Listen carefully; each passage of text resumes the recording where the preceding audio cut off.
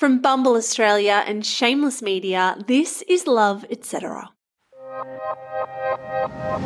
When my love takes me home, it's 105 in a 30 mile zone. Foot like lead, nerves like steel, wild ride when it's taking the wheel. Do you believe the age-old idea that before you fall in love with anyone else, you must first love yourself? And do you believe that you need to actually love your body rather than just accept it?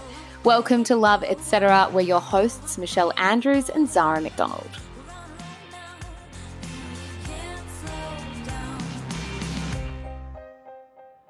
Hello, you're listening to Love, Etc., a podcast by Bumble Australia, the social networking app where women make the first move.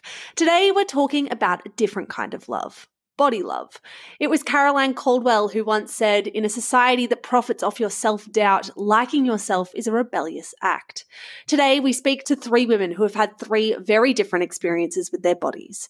And through these conversations, we asked them, when was the moment the world told them their body was wrong? Is loving your body possible, let alone necessary? And how do you guys listening enter a new year where your body is something to appreciate, not admonish? We're starting today with Jess. You may recognise her voice. Jess Quinn lost a leg to cancer in 2001 and since then has dedicated much of her public life to being a diversity and inclusion advocate. This is the story of Jess and her body. Jess, what is your first memory of society telling you that your body was wrong? That is a great question.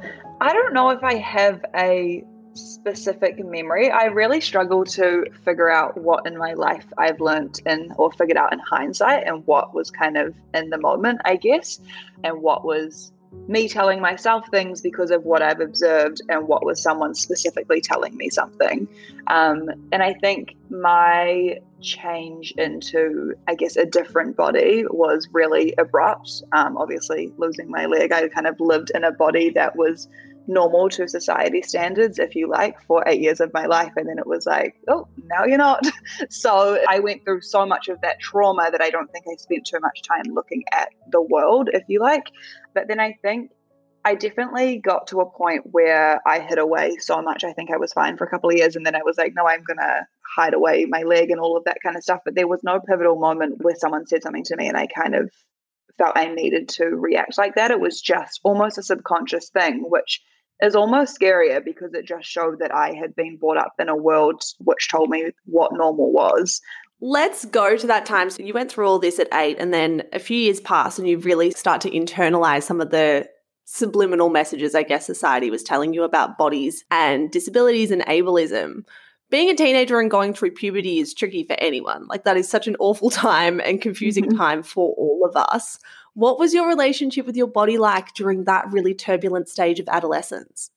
Horrific is the short answer. It was horrific. And I look back now and I don't think I've known until I got older just how horrific it was. Like, I'm doing a lot of reflecting at the moment for a project I'm working on. And as I think about it, I'm like, wow, the stuff that I did to hide my body is absolutely amazing. Like, I remember going to parties, like it would be family functions or an auntie's birthday, and there'd be all these strangers or whatever.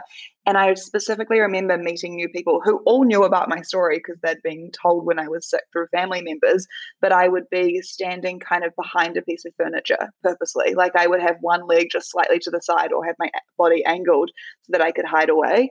So there were all these little moments that at the time I was like, yeah, whatever. But now I'm like, wow. And my leg is really skinny from my amputation, and I would wake up every single morning before I had the prosthetic that I have now, and I would wrap t-shirts and socks and masking tape and sports bandages, like layers and layers around my leg each day just to make it look like a thigh, because everyone I knew had a thigh and I didn't have a thigh, and I wanted to create one so that I could wear skinny jeans.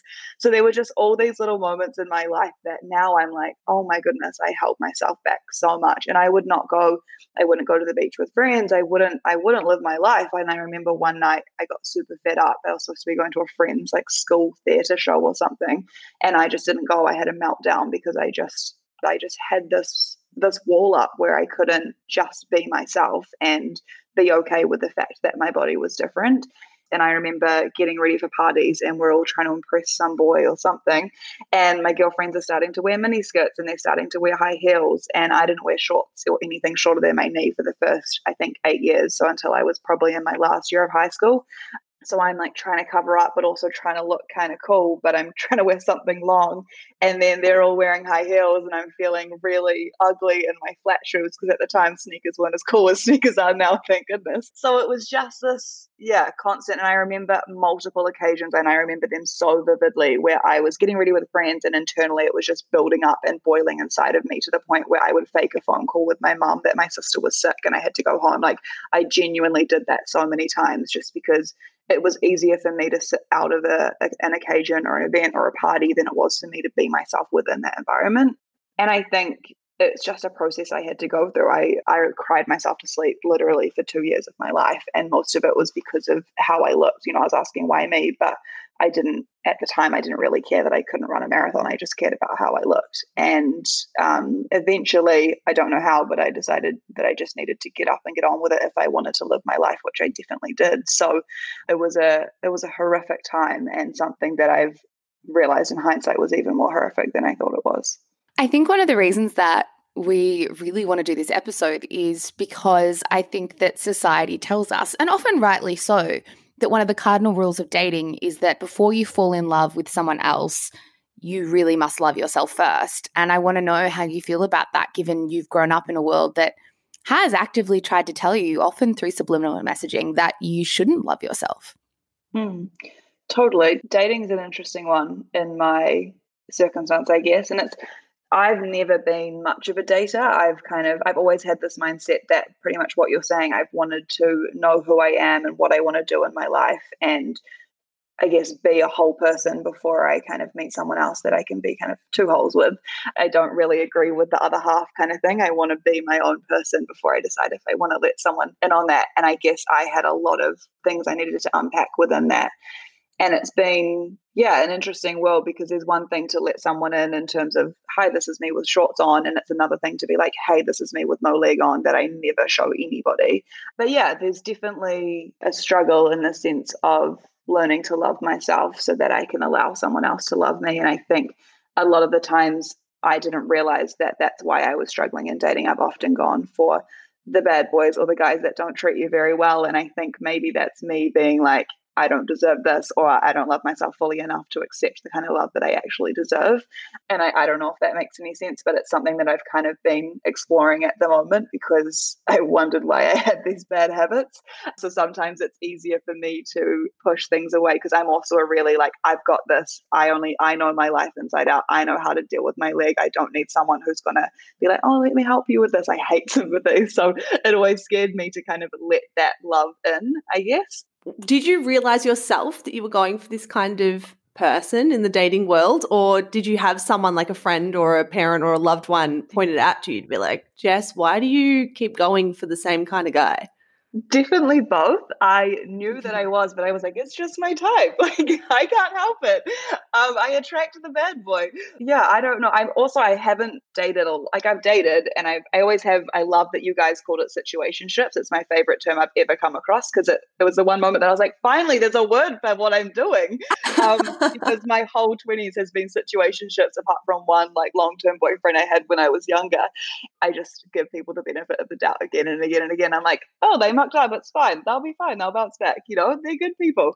And then they prove you wrong every single time. And so it definitely takes girlfriends and family to be like, okay, these patterns are not great. And then the flip side of that, I've actually recently just started dating someone, and he is the complete opposite of all of that and exactly what I need. And it actually took me a really long time to kind of let it in, because it was so different from how I was used to being treated. But how I was treated before was actually wrong. But it took a while to adjust to what was right, because I was so used to being not treated right, I guess. And I had to have conversations with those same girlfriends to be like, everything you're saying right now is stuff that you want. It just looks different because you're not used to it, I guess I want to ask you more about self-acceptance, because you have just spoken about how puberty and the teenage years were horrific for you, particularly when you look back in hindsight. And you're now in this space where it really does appear like you are one of the more self-assured people that I follow and know online. And I know obviously everybody has their wonky days, but that definitely does, that is what it appears like. So I want to know, what has the process of self-acceptance been like for you? How have you kind of, dare I say, gone through that journey? Yeah, it was such a fun process, but I do think it is something that you actually have to do and put your mind to doing. I don't think you can wake up one day and just be like, yeah, I feel great in my skin. And honestly, I don't all of the time. But I think what I've done, because I've reflected on this a lot, is instead of figuring out how to love myself and how to love my body and look in the mirror and be like, oh, your cellulite or your curves or your weird backwards foot that you have is so amazing and I love every part of it. I've just let it not control me, because I don't think it's realistic for me to look in the mirror and look at my leg that is so unusual and be like, I love that. That's the hottest leg I've ever seen. I look at that leg and I'm like I'm living because I have that leg. Like I literally would not be alive had I not had my leg amputated, and I'm able to do my life because of my prosthetic. So I think I just don't let the way I look control me. I don't spend hours looking in the mirror, because once I start doing that, I'm probably not going to leave the house, So I think there is an element of self-acceptance and of self-love and of being okay in your body. But I think it's more important to let it not control you, because especially as women throughout our life, our bodies are going to change so much. If you decide to have a baby, your body is going to change drastically. Your body changes hugely from being 20 to 30. Like your genes aren't supposed to fit at all of those stages in your life, So if we're hung up, like if we get to this point where I love my body that I'm in right now, it's kind of unrealistic, because tomorrow it's probably going to change, or within the month it's going to change, So I think for me, the best thing I did was learn to love my life and the body that gave me the ability to live that life, opposed to looking in the mirror and being like, you've got great legs, So that was my journey of self-acceptance. And it kind of, it really worked for me, because it was less about what my body looks like and more about what my body could do. What would you say to any young woman listening to this? Say she is facing an amputation, or she, I don't know, has anything in her life right now that is stopping her from accepting herself or challenging her level of self-love. What would you say to her to start that journey that you've been on? So many things. Definitely my main message will be what I touched on before, in terms of the best thing I think we can all do for ourselves is to love our body for what it can do, and to find hobbies and find things that you love doing, whether it's cooking or tennis or art or whatever it is. Find something in your life that you love, and that what becomes important, opposed to judging your body. I think we've all gone through journeys where something has challenged our relationship with our body, and I think that's also okay. People assume, because I talk about body image all the time, that I have great body image. I don't always. As I said, I just don't let it control me, because I think that's more realistic.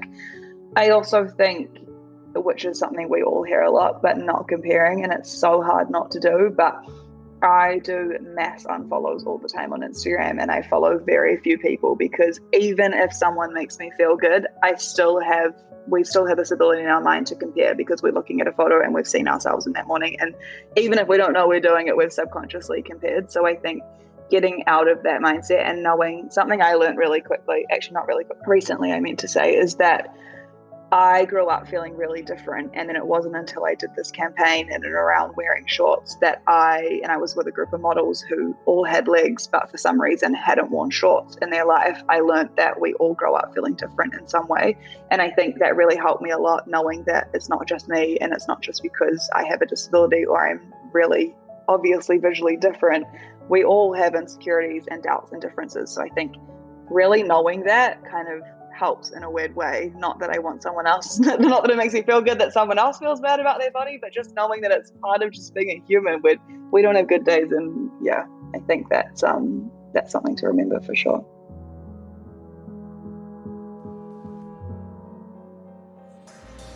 Coming up after the break, words from a body acceptance and fat positivity activist. But first, it's time for a Bumble break.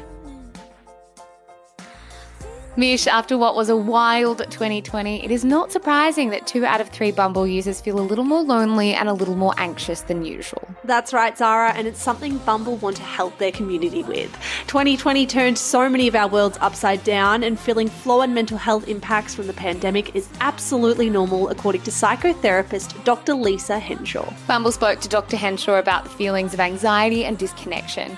She recommended that if you're feeling detached from the dating world, it is helpful to zero in on exactly what you're feeling worried about. That's right, Zara. Dr. Henshaw says the more explicit, the better. If you can identify and even write down your anxious thought, it can take some power away from it. Anxiety isn't logical. Just identifying the anxious thought externalizes it and helps to reduce its power. And of course, be kind to yourself. As much as we should practice compassion with one another, Dr. Henshaw says self-compassion is equally important, especially as we head into a new year when we are still feeling a bit shaken from the last. Download Bumble today and make the first move. 1 app, 3 modes, 1 mission.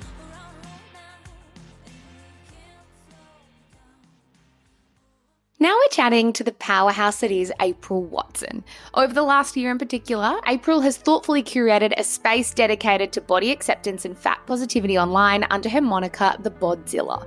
April is a delight to follow on social media, so we thought who better to talk about the topsy-turvy road to body love. Here's April. April, we want to read to you a passage that you actually wrote on Instagram recently, if that is okay. You wrote, "This girl was 10 years old when an adult she trusted, a teacher, told her your weight is a concern. In the corridor outside the classroom where she felt less and yet so much more than her classmates. Standing in the back row of school photographs with bigger boys who were encouraged to play rugby. Far away and hidden behind the slimmer girls that were never deterred from their plans to become actresses and models." Can you speak to what it's like growing up and being that girl? When I wrote that, I could picture it exactly in my mind. I'm looking at a wooden frame window onto the squares where we used to play handball and looking at this guy's face and just being like, I don't understand why we're having this conversation. Like, I don't, and also thinking, probably not in such a mature way as I'm reflecting on it, but like, why are you talking to me about this? Like, I need my mum. I felt really confused and kind of scared and intimidated as well, because I felt like I had to answer and be like, well, oh, this is why. I mean, the history behind my personal experience of being a fat kid actually started with, I have really bad asthma and I had a really bad episode where they put me on lots of steroid medication and I kind of went like puffed right up full on, from being very tall and always stocky, I love that word so much, and then became this really big kid, like to the point where other kids would say to me, oh, how much do you weigh? Like 80 kilos? And I remember being like, no, I don't know, like 45. I think we all know I did not weigh 45 kilos. But also I had no concept of how obviously untrue that would be. So even at that age, lying about my weight because other kids, 11-year-olds, were like, you're so big. Look how big you are for like a year 3 or a year 5 or whatever. And I was like, oh, no, like I'm the tallest person in my family. Like feeling embarrassed all the time about existing and going to the canteen and being like, oh, actually, no, I'm not going to get anything, because you didn't want people to see you eating, and people who would play pranks and throw food and boys that would make like pig noises at you as you went past. Like, yeah, it was wild and not in a good way. Was this memory with the teacher one of your first memories of society telling you that your body was wrong, or did it come much earlier than that? Like, how young do you think you were fed these messages? Oh, it definitely wasn't the first time, but it was the first time I felt it from an adult who wasn't in my family. So it was almost like the safety of being embarrassed only in front of my family had been now encroached upon. I come from a family of well-fed kids, and I remember my grandfather taking me by the arm and squeezing the fat up a bit of my arm, going, oh, you better lay off that ice cream. And that is like the notable quotable of the family. Like everybody's got a thing that they remember about each other. Oh, remember this time that Poppy said that?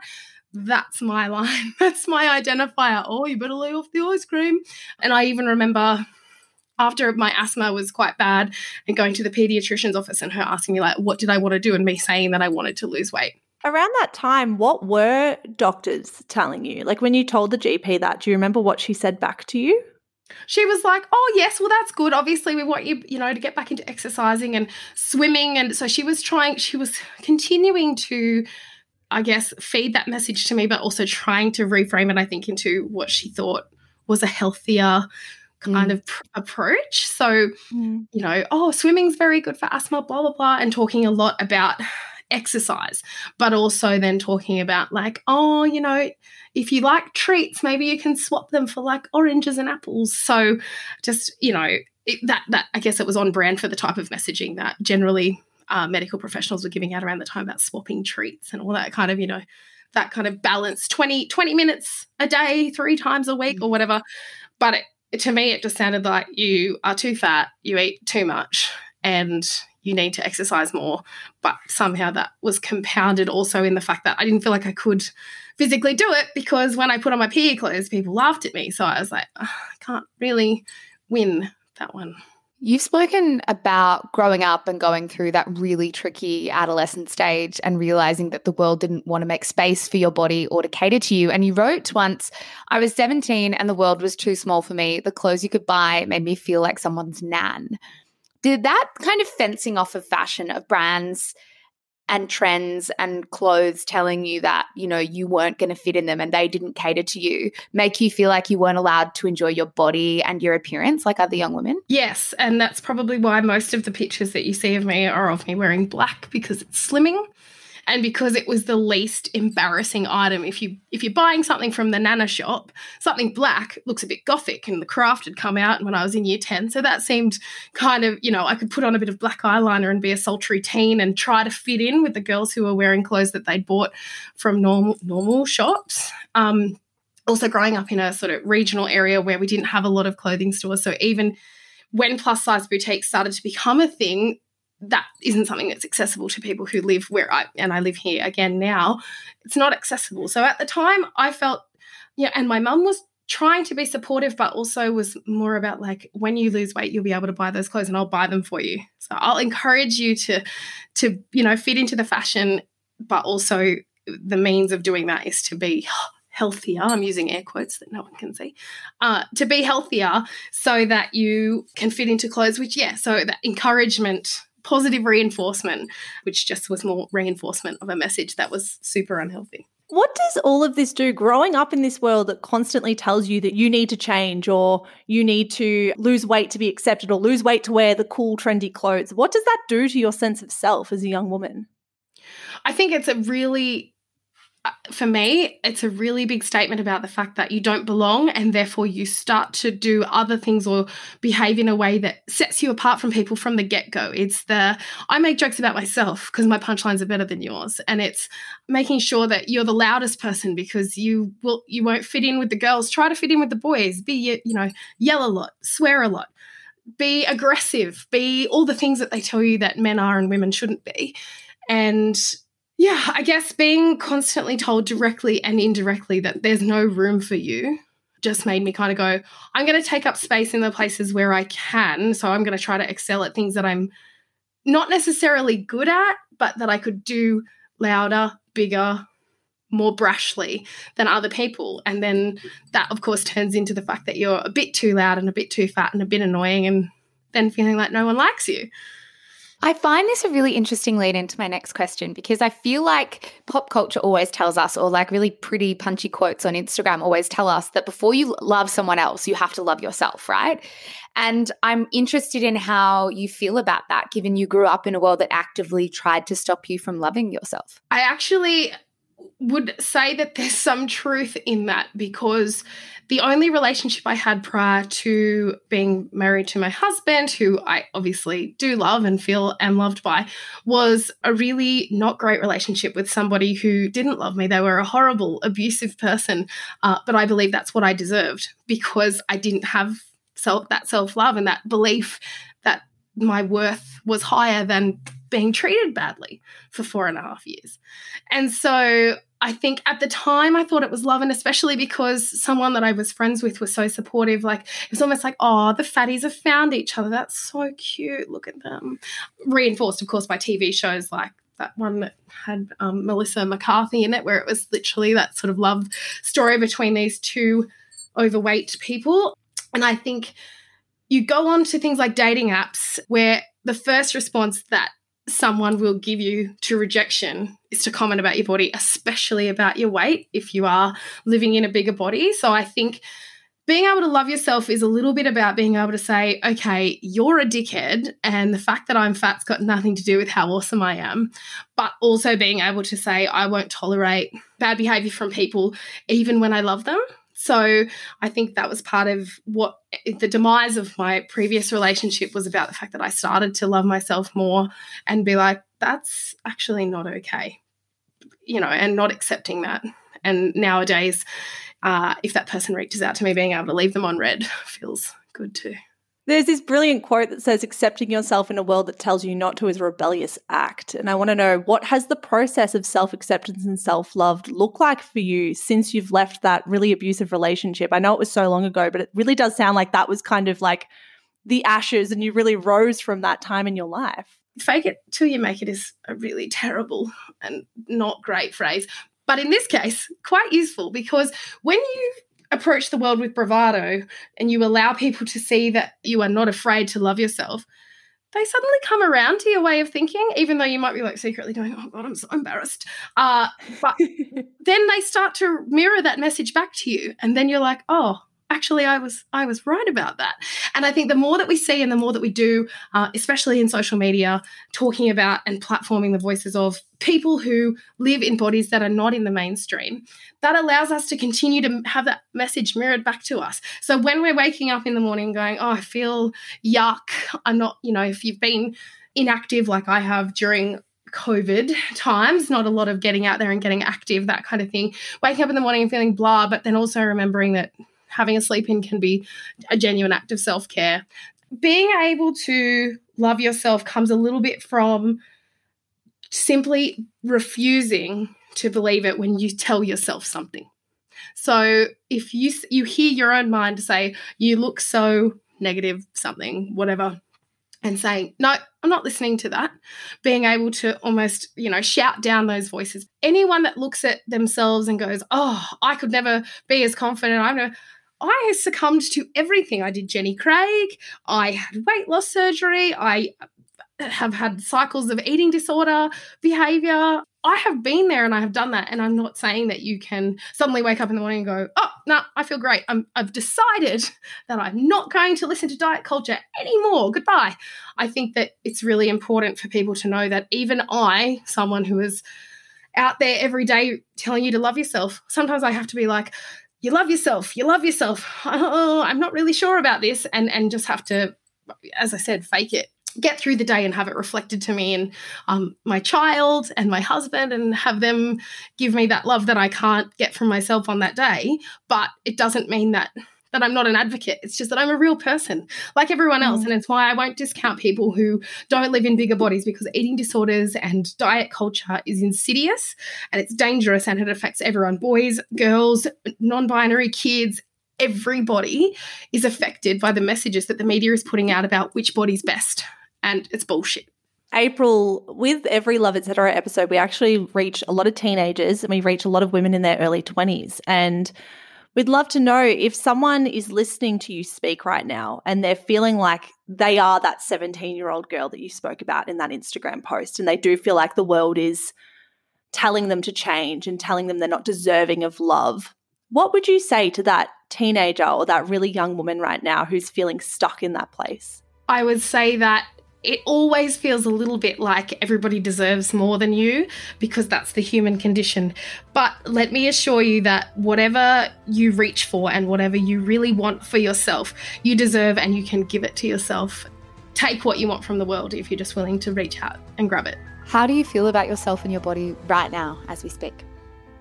I feel good. I'm wearing bike pants, which I never do, but they were really cute and I really like them. And I'm looking at myself and thinking, you know what? I, just like that advice that I've just given, I can reach out for what I want, because what I want in life is to make people feel better about themselves. And when my DMs are filling up with people who say, this is so good, I relate so much to that, when I'm having a conversation with the two of you and think that someone might listen to it and go away feeling better about themselves, I reached out and I took that, and I'm going to keep reaching for things, and I feel great about the body that I'm doing that in.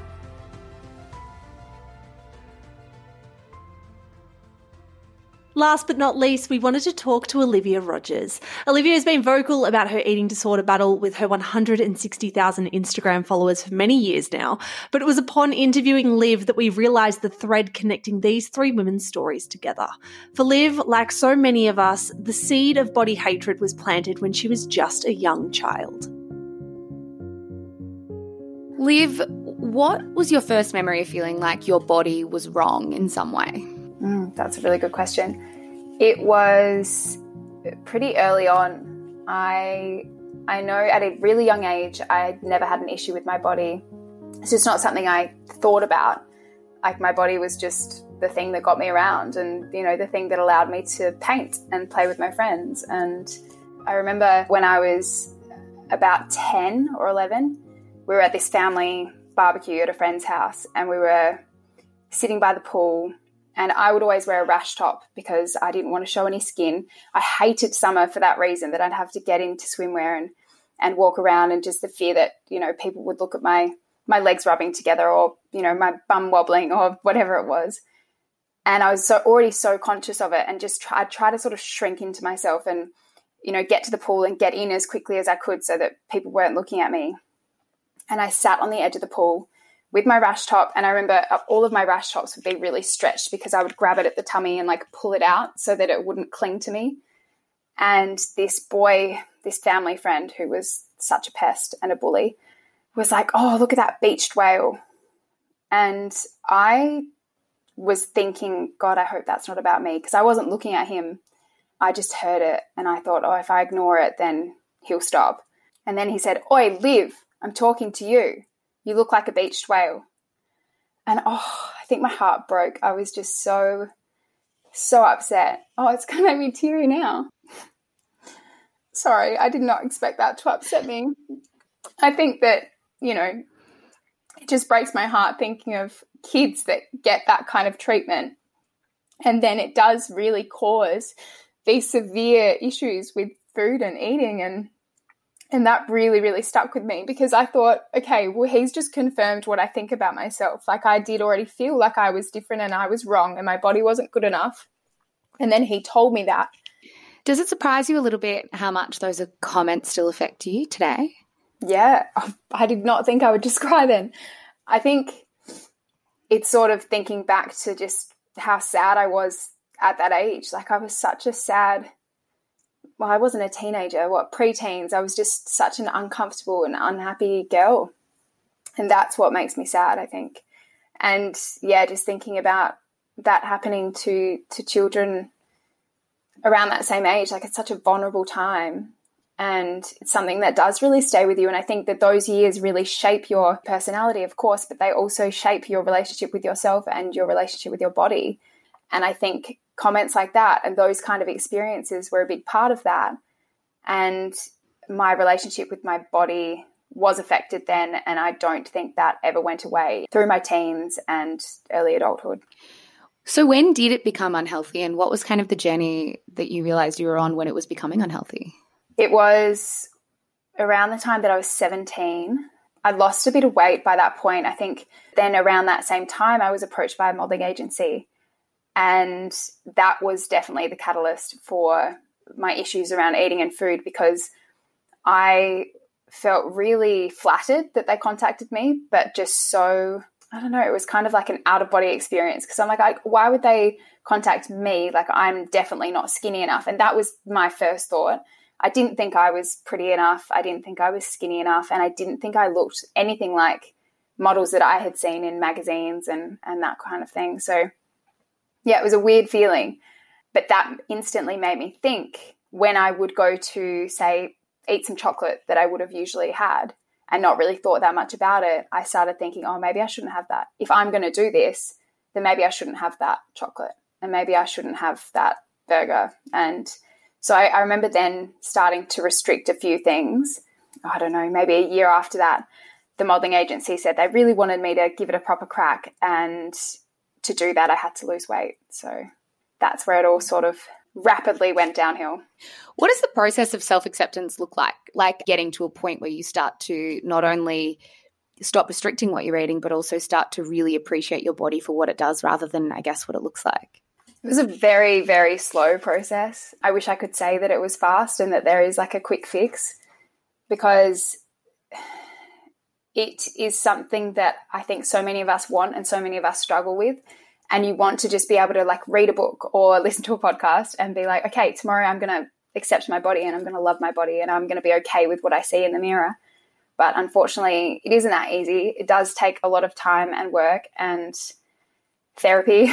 For me anyway, I did have my eating disorder for about 6 years. So it started off as severe restrictive eating and over-exercising. And then I was bulimic. So there was this cycle of binging and purging. And that was very linked to what you said about there being good and bad foods. That was the first step, though, was coming to a point where you see food as all good or as all neutral, because it really is just fuel for your body. And that's what it's there for. And we're so lucky to have such an abundance of food and literally have anything we want at our fingertips. I think, although that's one of the tricky things too, is that I think when you're restricting food, you have this constant guilt that you know that you should be eating it because you can, but it's a really complex feeling around that. But yeah, I think for me, it was healing my relationship with food before healing my relationship with my body, because I don't think you can have a good relationship with your body if you have a damaged relationship with food. So I started practicing mindful eating, really being grateful for the food that I have and sitting down, taking the time to eat it and enjoy it and never rush around my meals.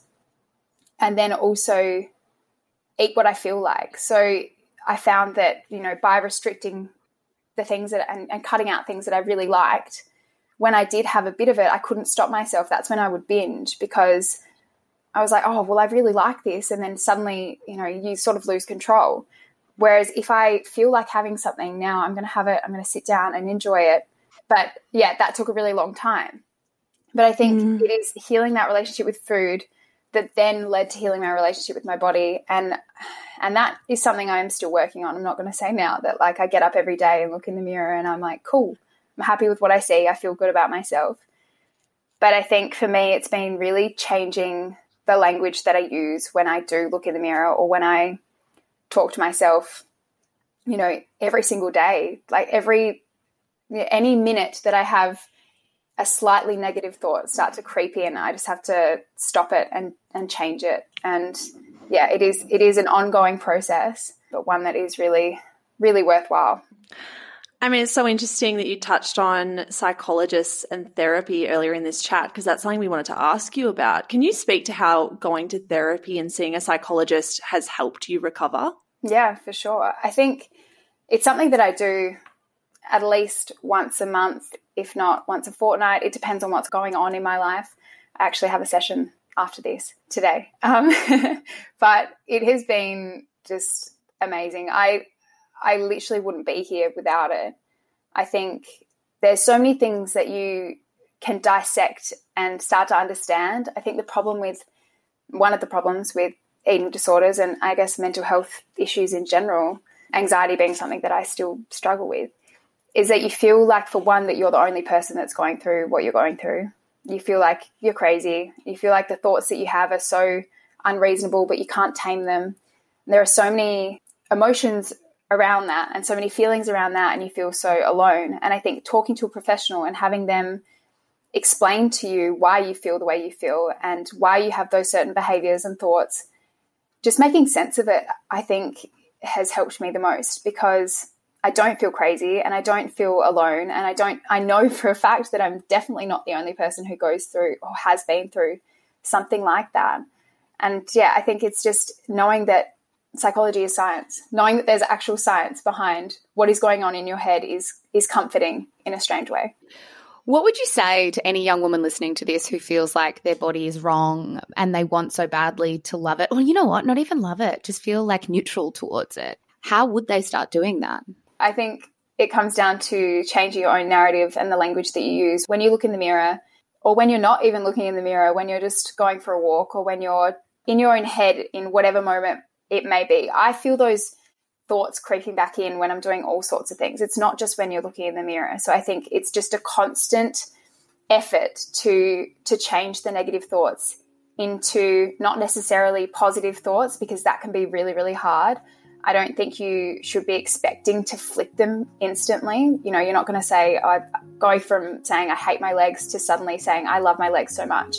But I think focusing on the things that you do love and the things that you do appreciate and being grateful for that is something that really helps. And I think also knowing that your worth is not related to your weight and it's not related to your appearance in any way, shape or form. So focusing on the things that you love about yourself. So it literally might have nothing to do with how you look. You could look in the mirror and be like, okay, I don't like how my tummy looks today.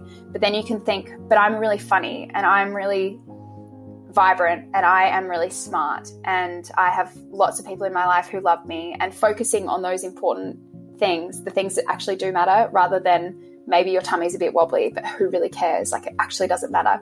I think going through what I went through with my eating disorder, and I got to the skinniest I have ever been and I hope ever will be, because I was so unwell.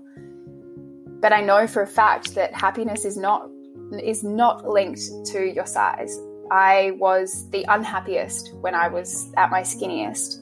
So I think knowing that and reminding yourself of that is also really important. So this time of the year, you know, coming into summer, when everybody's getting bikinis out and all of the advertising is around bikini bodies and is so damaging, I think it's one of the most important times to remember that you are worth more than your weight, and that if you do get to a certain size, it's not going to change how you feel about yourself. It's something that you need to be working on internally, which has nothing to do with how you look.